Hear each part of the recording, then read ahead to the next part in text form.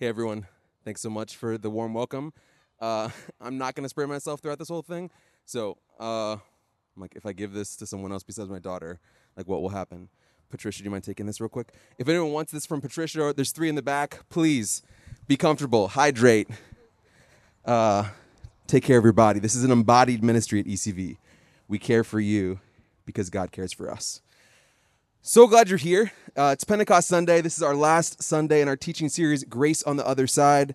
I want to just start with a quick little story. I had a friend born and raised in New Haven. I was in the car with him, and he said, I'm trying a new skill lately.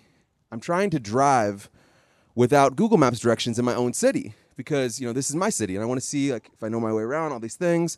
Instantly, my kind of anxiety went up a little bit, and I'm like, oh shoot, I'm definitely still Google Mapsing all the time, in New Haven. Not just because I don't know where things are, but because I want to know how fast it will take me to get there. I want to know what is in the way. Is there a traffic? Is there something? Maybe I do want to know if there's a Dunkin' Donuts or something else. Maybe sometimes, but a lot of times it's I need to know what's going to happen. My friend, on the other hand, no. I just want to see if I know my city. I want to know how to get to point A and point B, and everything will happen in between. My friend, on the other hand, is can I develop a kind of relationship with my city where I just kind of know where I'm going? I'm aware of where I am, and that's something I can bring into, every place I go, whether my phone breaks or not. It's okay, that's 2 different ways of doing things. I admire my friend. I still use Google Maps, but I admire what he was doing. Today, we're really going to think about what it means for us to be directed in life. What does it mean for us to be directed in life? Because sometimes we go for that Google Maps, easy direction from point A to point B, and I wonder how much God is invested in that same kind of efficiency versus the ways that we can follow the Spirit, still get directed, but in a different way. Usually, I think we have a quest for making it, for getting things done, for being efficient, for living life as a hustle. What happens when we release from that kind of way of living and live into a different way of being directed?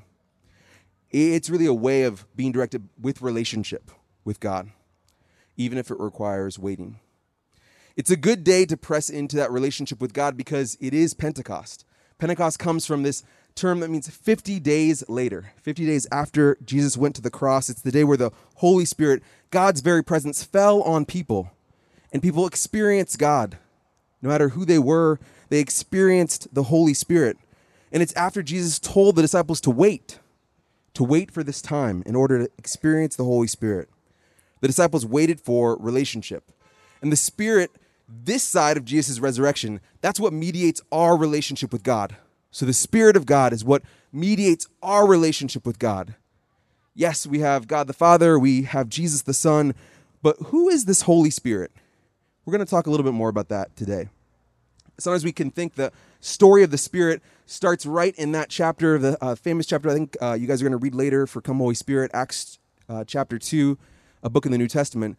But the Spirit of God is actually all throughout God's story in the Bible. Even in the first book of the Bible, Genesis, we see the Spirit hovering over creation. We see the ways that the Spirit of God is present, moving, full of life, covering absolutely everything. And then that same Spirit breathed life into us, animating his creation. The hope was that God could direct us from that animation of us coming alive. But it didn't work that way. That's not the way the story ended. It's so easy to favor that kind of efficiency, that kind of hustle, that sometimes we don't notice this creator God that breathed life into us. It's easy to forget to follow Jesus' invitation to wait or to go, and it's easy to forget the Holy Spirit altogether. It's easy to make an invisible but active God simply invisible and walk away. This is why Pentecost matters so much. It's not that the Holy Spirit is showing up on that day for the first time, but that the Holy Spirit is revealing who the Holy Spirit is. That the Holy Spirit dwells with us with incredible power. Not just priests, not just religious officials, but anyone, everyone, all people being filled with the Holy Spirit. Something about Jesus' life, death, and resurrection changes how humans can receive the Spirit. So why does any of this matter, though, for us? Sounds important, sounds theological, but why does it matter? There's an ancient poem in the book of Psalms. It says, "Unless the Lord builds the house, the laborers labor in vain." There's a sense that if God's not the architect of our lives, the one who's building and shaping us, our efforts just become hustle. They just become toil. It's not the same as being led by that Spirit that's moving, that's active, that's full of life and covers absolutely everything. So when you look at your own life this Pentecost Sunday, where do you see the Spirit? Do you see places in your life where the Spirit is moving? The Spirit is present. The Spirit is full of life. And the Spirit's covering every single aspect. Do you see that? Are there places where you yearn for that or long for that? Are there some places where you're like, no, it's just not there, but I want it to be? Maybe places where you don't know if you want that. This is some of our work today. This question of where is God present is a difficult one, especially as we emerge from a pandemic that's lasted more than 16 months at this point, that still has us walking precariously into an unknown future. Even if we have our own personal self-assurance, we don't know where we're going. Where's God present in that? Where's God moving in that? Where's God covering everything? This question of where is God is painful as we ready ourselves to mark 1 year later, as Daniqua was saying, 1 year later after the death of George Floyd, many more months and a year later for Ahmaud Arbery, for Breonna Taylor. And this question remains frustrating. Where is God moving? Where is God present? Where is God covering everything as we acknowledge and mark not 1, 2, but 3 more new homicides in our city the past week and a half? And yet these difficult scenarios, they're exactly why we need the Spirit of God to orient us, to make us present to God and to the lives of the people around us. And so this story that we've been in, Grace on the Other Side, looking at the Exodus story, it's not going to be hopefully a surprise for you that the story ends with the Spirit of God. The story ends with God's Spirit making a powerful appearance. And we see here that Pentecost wasn't just this thing that happened in the New Testament after Jesus left, but the Spirit of God coming is something that we see throughout the Scriptures. So we're going to look at that narrative because there's something about that story that we've been in that helps us think about how do we navigate our lives after crisis. Just like the Genesis narrative, we're going to see how the Spirit of God is moving, is present, is full of life. And then even our very moments can be led by the Spirit step by step. So let's pray together, and then we're going to dig into some of the Scripture. God, help us be present to you today. Help us care, God, for you as you care for us. Be with us, God. Be our God. Help us be your people. Pray this in Jesus' name. Amen. So we've been going through this Exodus story, the story of Moses leading the people out of Egypt where they were enslaved into this promised land. And we've been looking at gifts that God's given his people, the gift of celebration, the gift of provision, both material provision, but also this provision of a God who is for them, who is with them, who commands them through a story. We've looked at how God calls his people away from idolatry, says, that's not for you, and calls them into a life-giving relationship. We've learned about the gift of Jubilee and Sabbath. And this last grace is all about presence, the presence of God and relationship. When we go to the other side, when we emerge out of difficult situations, guess who's there? Not just the person that released us from a bad thing, but someone's there to say, hey, keep coming forward. Keep moving, keep being directed. Sometimes we're so focused on getting out of a bad situation, we forget the one that will lead us forward is still that same God. It's not like we get out of a bad situation, then we're on our own. Sometimes we just think that we're like, whew, made it. But that same God helps us still. He wants to direct us. He wants to lead us into a new life where we follow him step by step after the trauma, after the difficulty. We'll see in this story that it's all about following the cloud, following the fire. This is a life where we're set apart by God, where we live as the priesthood of God. We're doing the stuff of God for the people of God. And we're also being people who are marked by obedience. How do we get there? It's not a ticket we can buy through a plane or a train or an automobile. We get there by being a certain kind of person that's marked by the Holy Spirit. So we don't just go somewhere. We don't just have a destination. We actually become a certain kind of person through interactions with the Spirit of God. So let's look at our passage for the day. And I want to start at the end of the passage and work our way backwards. We're actually going to look at Exodus chapter 40. It's verses 34 through 38. It's the last chapter of the book of Exodus. It's the very end of this narrative. We'll look at 34 through 38, and then a little bit later we'll back up and then look at how Moses and God got to where we are. So here's what it says in 34. Then the cloud covered the tent of meeting, and the glory of the Lord filled the tabernacle. Moses was not able to enter the tent of meeting because the cloud settled upon it, and the glory of the Lord filled the tabernacle. Whenever the cloud was taken up from the tabernacle, the Israelites would set out on each stage of their journey. But if the cloud was not taken up, then they did not set out until the day that it was taken up. For the cloud of the Lord was on the tabernacle by day, and the fire was in the cloud by night, before the eyes of all the house of Israel at each stage of their journey. Israel, guided not by GPS, not by super clear instructions, but by presence. The cloud and the glory, the presence and the fire. This is the end of the Exodus story, a story about an enslaved people who are called to celebrate slavery being over. People are called to look to God for provision. People are called to have this kind of story that's a command. I am the Lord your God.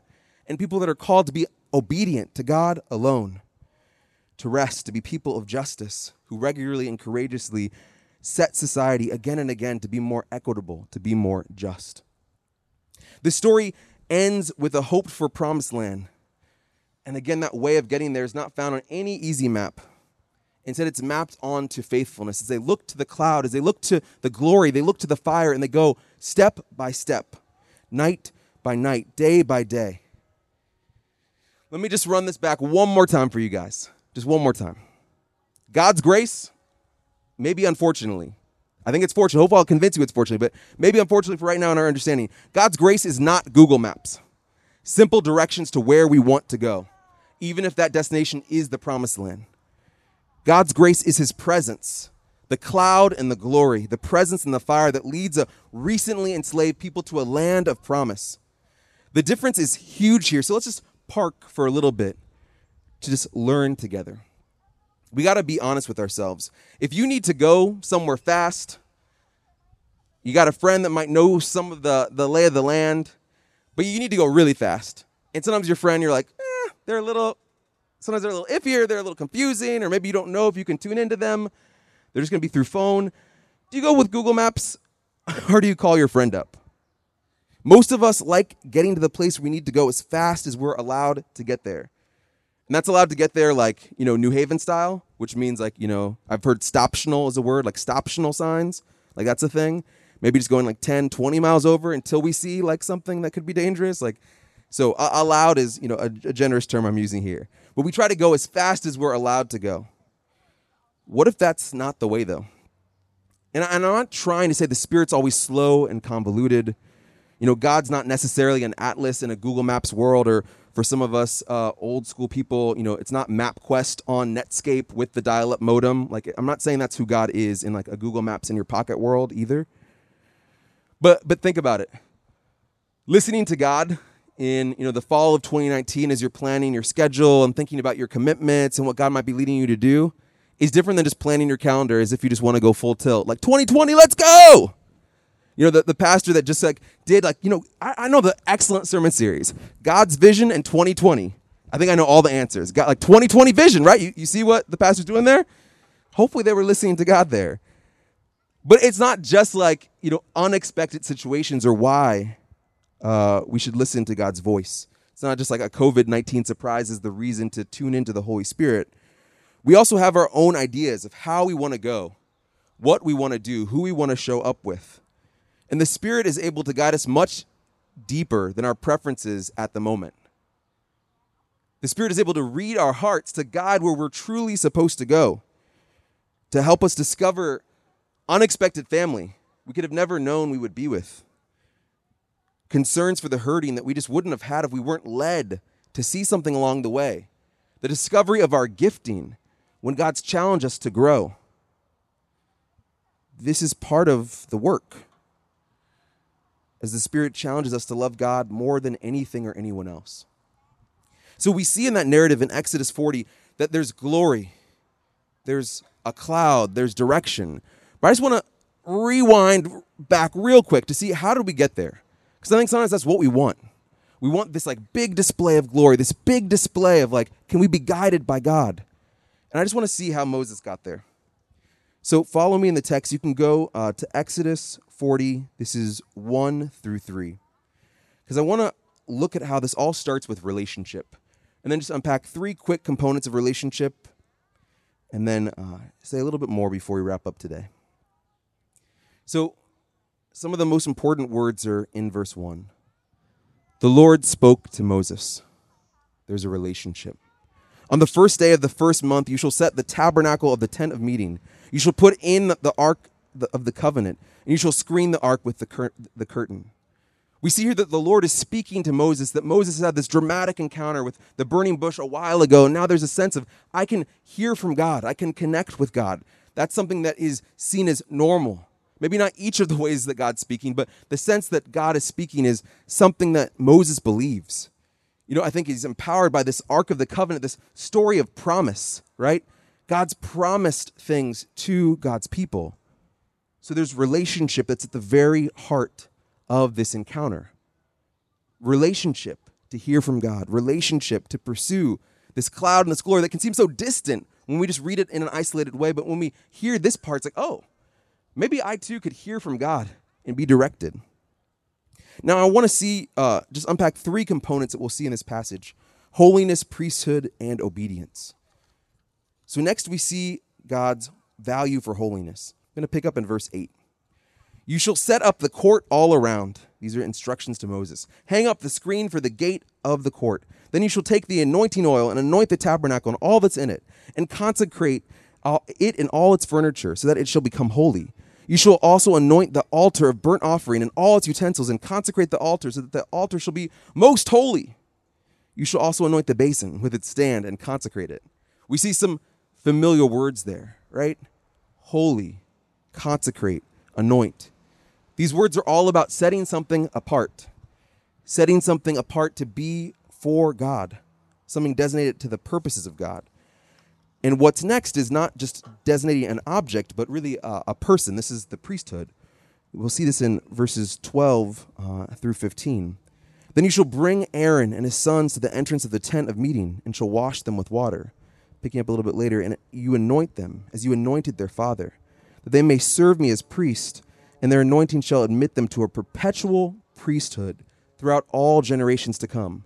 A lot of times when you're reading scripture, you can get like a little direction, like, oh, it's this basin or that pole, and all of a sudden there's a line like, the priesthood for all generations to come. It's like, wait, I think that means us. Like, we are part of the priesthood for all generations to come. And then finally, in one last little verse, verse 16, we see obedience. Moses did everything, just as the Lord commanded him. We see a relationship that has a mark of holiness, a mark of the priesthood, and a mark of obedience. And this could feel far, but I feel like it's connected to this cloud and to this glory.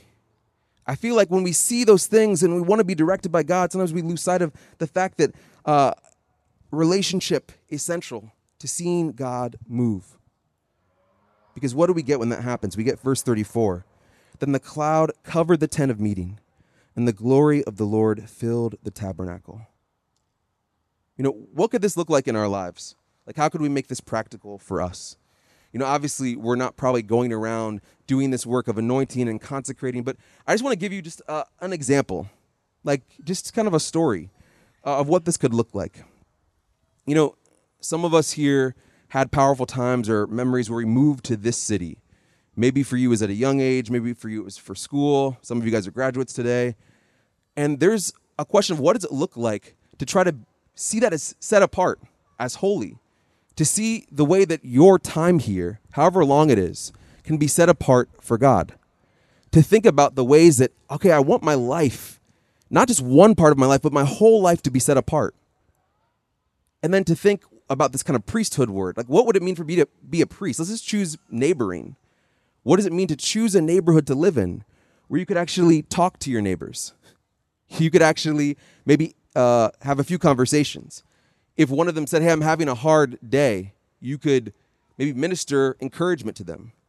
Maybe, again, I know this kind of stresses people out sometimes, maybe they end up sharing something with you that's pretty deep? Could you offer forgiveness to them? Could you say, hey, I know this is kind of weird, but I believe in this God that forgives us. Can I share that with you? Like, what if God actually wanted us to slow down our life so much that we were thinking about relationship with every step and thinking about, is this part of my life set apart? Could I be a priest here? Like, obviously with God's help, not doing it yourself, but could I offer some of the encouragement that God's offered me? And could I actually just obey the simple things God is telling me to do? Sometimes we set up our lives to be so efficient, to be on the same route where we're like, we have 10 minutes. We're going to wake up, do our thing, then we know we have 10 minutes to go from A to B. And God sometimes wants a lot more to happen in those times. He's like, give me a few more letters. It's not A to B, but like A to J, A to it's can there be a few more stops of faithfulness? And what if we said, when we can't do that work of setting something apart, maybe being a part of this priesthood, we would say maybe that's not for us anymore. Like maybe it's just too packed. Like the schedule's too packed. We live too far away from where we want to be centered. We can't do this thing. I think when we arrange our lives that way, we see verse 34, then the cloud covered the tent of meeting and the glory filled the tabernacle, because we're setting ourselves up for a life where we're marked not just by our own efficiency or busyness, but by this kind of waiting for God to move, a waiting for God to make space in our lives for something deeper. Remember what I said earlier, that ancient poem. Unless the Lord builds the house, the laborers labor in vain. God spoke to Moses. Moses listened and obeyed. There's a way to the promised land opened up that looked like being led by the Spirit day by day, night by night. The cloud and the glory, the presence and the fire. That's what we see opened up here. But it's through those things of relationship. True relationship with God. A life like that has the Spirit present, moving, covering absolutely everything. This is why Pentecost is huge, because somehow we're able to celebrate. If you caught something in the passage, Moses actually doesn't enter the temple. He doesn't enter the tabernacle, right? There's not a way he can do that yet. The glory is sort of like too strong. But there's a way that we can see us in this story, this part of the story of God. And we see that actually we can enter through the work of the Spirit. Even though we're people who often don't trust in a promised land, often have our own definition of what heaven is, people that can break relationship with God often can maybe not think this setting apart really is for us. Like, wait, our whole lives? I can set apart like this Jesus thing, like maybe this like Sunday, this short thing. But I don't know if I can set apart my whole life. We can scoff at the Israelites for worshiping a golden calf. Like, that's so silly. Why did they do that? But these are people that still follow this cloud and this glory, even if it was through Moses' obedience, not their own. So they become these people that follow, led by the Spirit. So the question I have for you is, have you made space in your life to follow the cloud and the glory, the presence and the fire? That space for waiting. Like that 50 days later thing is huge. Think about it. Your leader died, Jesus. To go back to the Jesus narrative and waiting for the Spirit, your leader died, and then you have to wait week after week after week with no sense of direction until finally 50 days later, this crazy act of the Spirit comes. And you're even wondering at first, like, is this God? People are just like speaking gibberish. Like, what's going on? But then finally you see what God is up to. But you have to make space and wait. So we make space and wait by cultivating a relationship where we listen to God like Moses did, like the disciples did when they waited for Jesus to come. We make space and wait by living holy, which doesn't mean living perfectly. It means living a way that we're setting our life up for God, to be set apart for God's work. It means we don't have like a work life, or we don't have just like a Jesus life, or just a romantic life, or just a friend life, but we're saying, no, the whole thing is for God. And we're hoping that all of it's set apart for his purposes. We make space and wait by joining God's work as priests, as co-laborers, who see ourselves as people tending to God's creation and people and communities with love and with power. And we make space and wait through our obedience, often slow, often costly, often misunderstood, kind of like following a cloud, following glory, following presence and fire in the age of Google Maps, where it's just a little bit easier. And again, it's not that God won't ever be fast or efficient. It's just that we can't hold God to that default and then get mad at God for being different, for moving in a way that we just get upset at, as if God isn't different than us. This involves us pressing into relationship. Remember, that relationship that has holiness, priesthood, and obedience at the center. This is work that we fail at, but Jesus did this perfectly. That's part of how we can enter into the work of Jesus. It's how the tabernacle can be a place that Moses doesn't enter, but Jesus does. And we get to through what he did. We have access now to Jesus' relationship, his holiness, his priesthood, his obedience. It runs through us. So even when we fail, we're tethered to those clouds, the glory, the presence, and the fire. And when we make space and when we wait, we're directed. As I wrap up, I just want to share just one thing about some challenges that I named earlier and the way that I've seen our community make space and wait. Not perfectly, but have tried. You know, I think there's some challenges that we've seen in this past year. I mentioned at the top, you know, COVID-19, racial injustice, and homicides in our city. You know, I think in COVID-19, we've seen the limits of what it means to keep ourselves safe.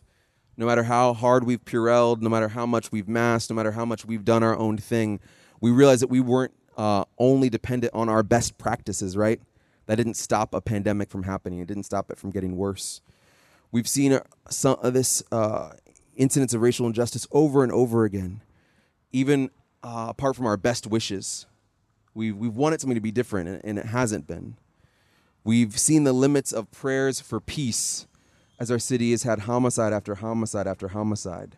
Prayers for peace are good, but people are still dying.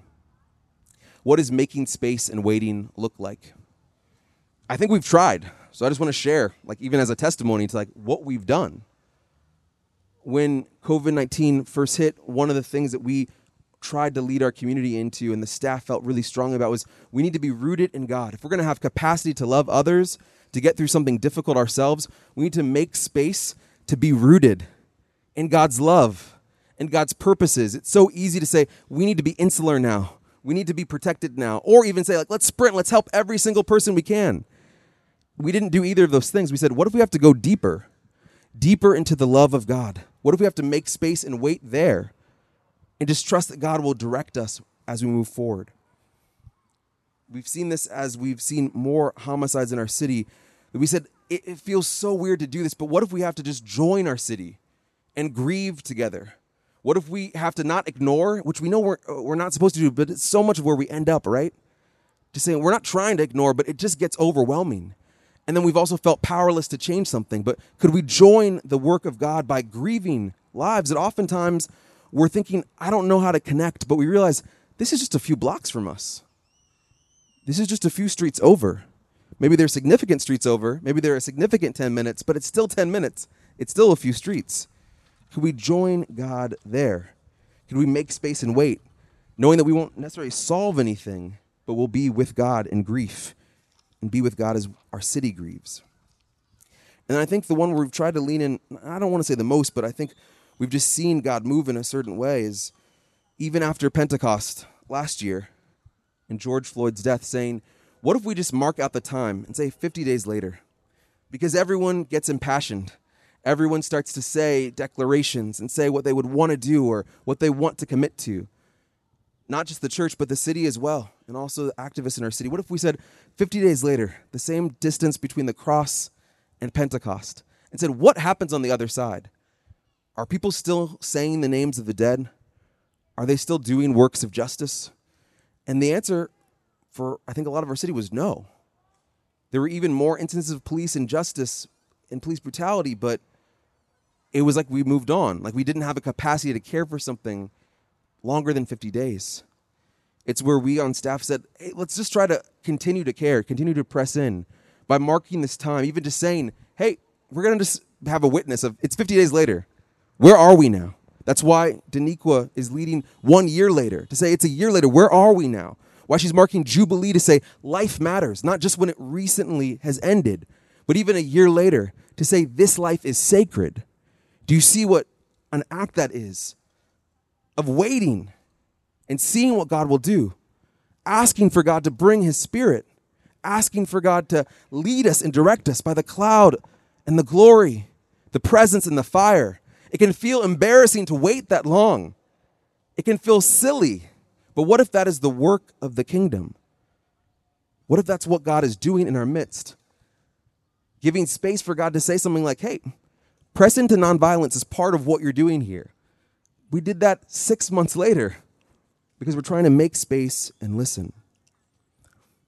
These are a few imperfect examples, but they're from our life together at ECV. So I need to ask you this as we're on a Pentecost Sunday. What's happening in your life? And what does making space and waiting look like for you? Waiting isn't fun, but it's what we do to see the Spirit move.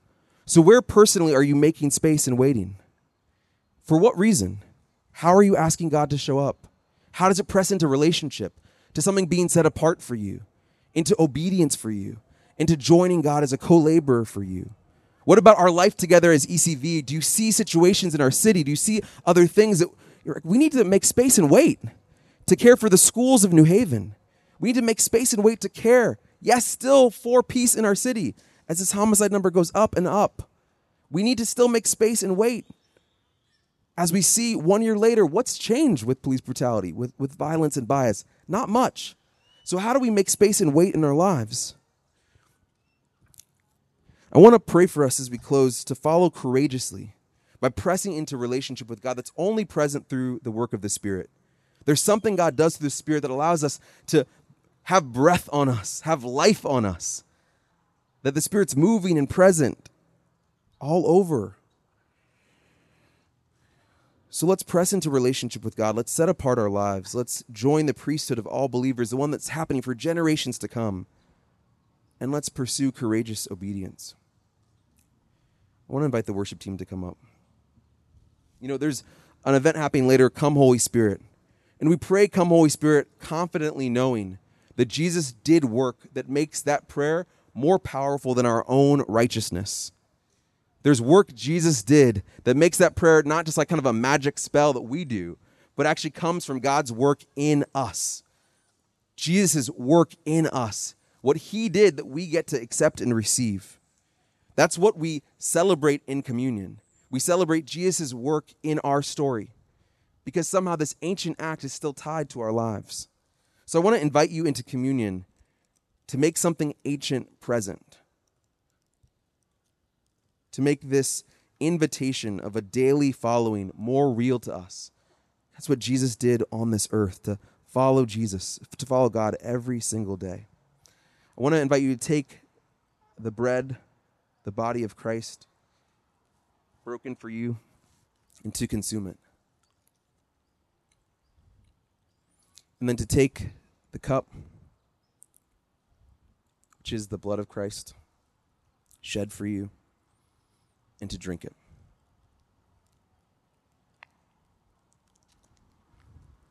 As we take these elements in, we mark that this story is a way that we follow our God. We mark that this story is a way that we're being led. And we mark that it's more than a story, but the Holy Spirit is witnessing to that story having power. So let me pray before we begin to worship God again through music. Holy Spirit, would you come? Would you come in power, Lord? We say, come, Holy Spirit, and we know we're witnessing not to our own personal righteousness, but to your covenantal promise to us. To be the cloud and the glory, the presence and the fire. To be this God that guides us step by step, even as we make space and wait for you. So, Lord, would you right now come in this time? Guide us, be with us, and have your way. In Jesus' name.